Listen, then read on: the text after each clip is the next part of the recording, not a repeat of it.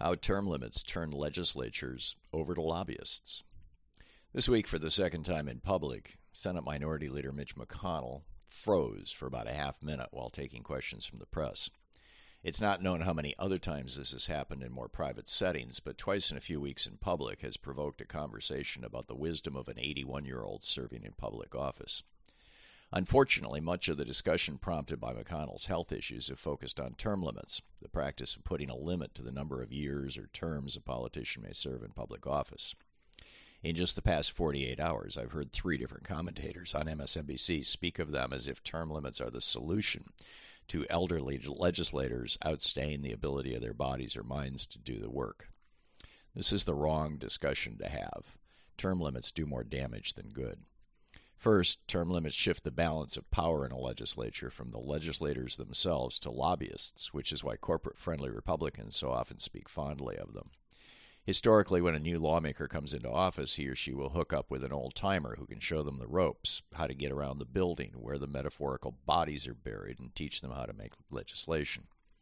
With term limits, this institutional knowledge is largely stripped out of a legislative body, forcing new legislators to look elsewhere for help. Because no Republican has ever anywhere suggested that lobbyists' ability to work be term limited, in those states with term limits, the lobbyists end up filling the role of permanent infrastructure to mentor and guide new lawmakers. Of course, lobbyists and the billionaires and corporations that pay them love this. It dramatically increases lobbyists' power and influence, giving them an early and easy entree into the personal and political lives of the individual legislators who lean on them for guidance. This simple reality is not lost on the Republican Party, which has been pushing these restrictions on service at the federal and state legislative level for years. Term limits have been put into law in 16 states, almost all as the result of heavily Republican PR efforts and lobbying during the George H.W. Bush presidency. Pappy Bush rolled out the idea in 1990 as a central part of his run for re-election in 1992. An unpopular president who was being blamed by voters for the destruction of unions and factories rapidly moving offshore. His advisors thought it would be a great way to blame Congress for the problems neoliberal Reaganomics had inflicted on the nation. As the New York Times noted on December 12, 1990, quote, President Bush has decided to push for a constitutional amendment to limit the number of terms for members of Congress, his Chief of Staff John H. Sununu said today. Doing so as he prepares for his re-election campaign will put Mr. Bush squarely and publicly on the side of an idea that is widely popular among voters as it is wildly unpopular among members of Congress. Even though passage of such an amendment is unlikely, there is little risk for Mr. Bush in associating himself with this movement. Politically, the move fits nicely with the growing effort by the White House to depict Congress as the source of most of the nation's problems. While the U.S. Congress never seriously took up the idea, Bush's promotion of it echoed through the states and was heavily promoted by Rush Limbaugh, whose national hate radio show had just rolled out 2 years earlier in 1988. Newt Gingrich made term limits a cornerstone of his 1994 Contract on America, but the issue died at the federal level in 1995 when the Supreme Court in U.S. Term Limits, Inc. v. Thornton ruled term limits imposed on federal officials elected at the state level, the U.S. House and Senate, are unconstitutional. This doesn't mean Congress can't impose term limits on itself. It would just require them to be done as a constitutional amendment or via some other mechanism that gets around the Supreme Court, like court stripping, which itself is dicey. Term limits were imposed on the presidency by Congress in 1951, a GOP backlash against FDR's having won election to 4 consecutive terms in office. But that took ratification of the 22nd Amendment.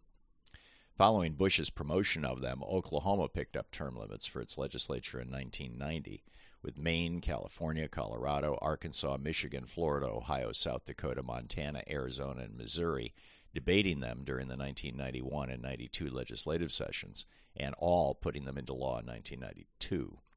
Louisiana and Nevada put them into law in 1995 and 1996, respectively, Nebraska in 2000, and North Dakota finally got around to them in 2022.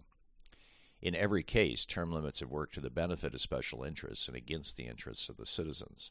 It's why right-wing think tanks push them, like you'll find in the article Term Limits, the Only Way to Clean Up Congress on the Heritage Foundation's website.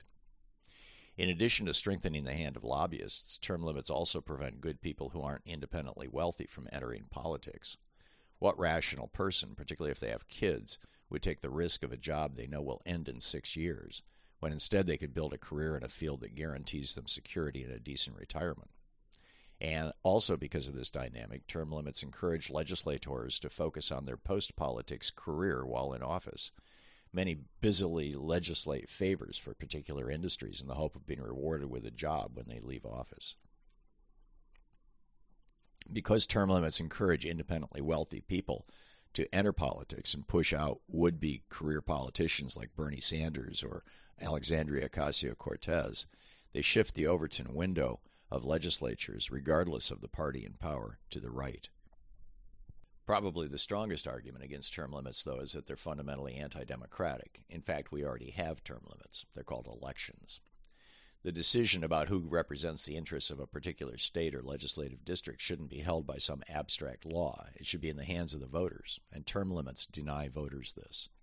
And because term limits weaken the power of the legislative branch by producing a constant churn, they strengthen the power of the executive branch, a violation of the vital concept of checks and balances.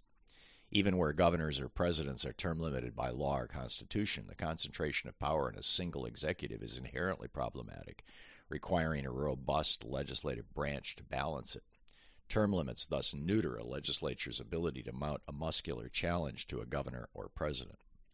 States that have instituted term limits generally suffer from buyer's remorse. As the Citizens Research Council of Michigan noted in a 2018 report titled 25 Years Later, Term Limits Have Failed to Deliver on Their Promise, quote, legislative term limits in Michigan have failed to achieve their proponents' stated goals, ridding government of career politicians, increasing diversity among elected officials, and making elections more competitive.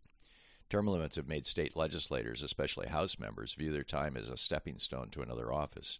Term limits have failed to strengthen ties between legislators in their districts or sever cozy relationships with lobbyists. They have weakened the legislature in its relationship with the executive branch. A scholarly study of term limits in Florida similarly concluded, quote, the absence of long-serving legislators under term limits equates to a significant loss of experience and institutional memory.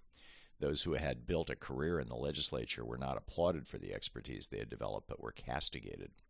After the first full decade with term limits in place, the Florida legislature is a dramatically different institution.